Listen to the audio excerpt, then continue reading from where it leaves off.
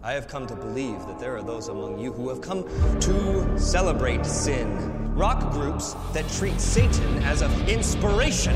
I would single-handedly send them straight to hell! Father Kilborn, I'm suspending you from your sacramental obligations. Admit your sins! Bow for God's mercy! Or be condemned forever! Showtime.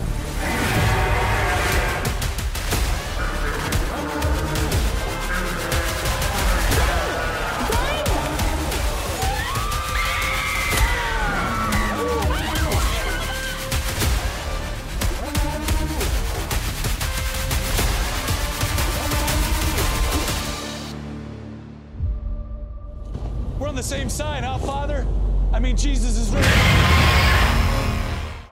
Welcome back, everybody, to another episode of THR Quick Reviews. I'm your host, Brian, and today we're going to talk about the 2019 horror comedy, Death to Metal. Quick synopsis. After a freak accident, a disturbed priest is transformed into a mutated killing machine on a mission to wipe out godless fans of heavy metal music. This is directed by Tim Connery, also written by Tim Connery, and this stars Alex Stein, Grace Mellon, Andrew Jessup, Trent Johnson, and others.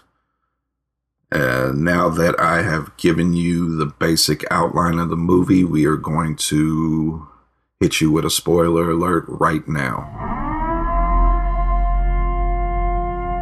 Okay. After I seen the Red Band trailer to this, I was really looking forward to watching this. It looked like it was going to be heavy metal, boobs, drugs, gore, and man, I have to honestly say I was let down.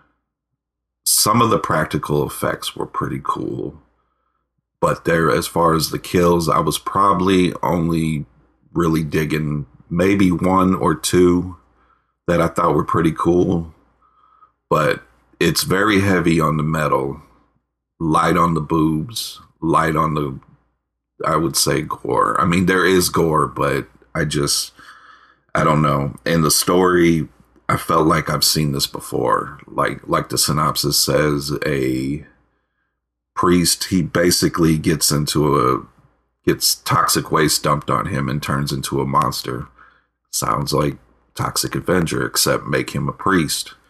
And then he wants to kill heavy metal music and anybody who listens to it because it is, ungodly, and he must eradicate it, put it out, destroy it forever. And he goes on this rampage, which you would think would be exciting, but it takes probably half the movie to even get to the first kill. And that first half was a little boring. The comedy was not hitting for me. The acting was fine, but I would just have to say, if you want to check this out, it's streaming now on Tubi, but honestly, I would probably pass on this. Yeah, nothing really too much to spoil here.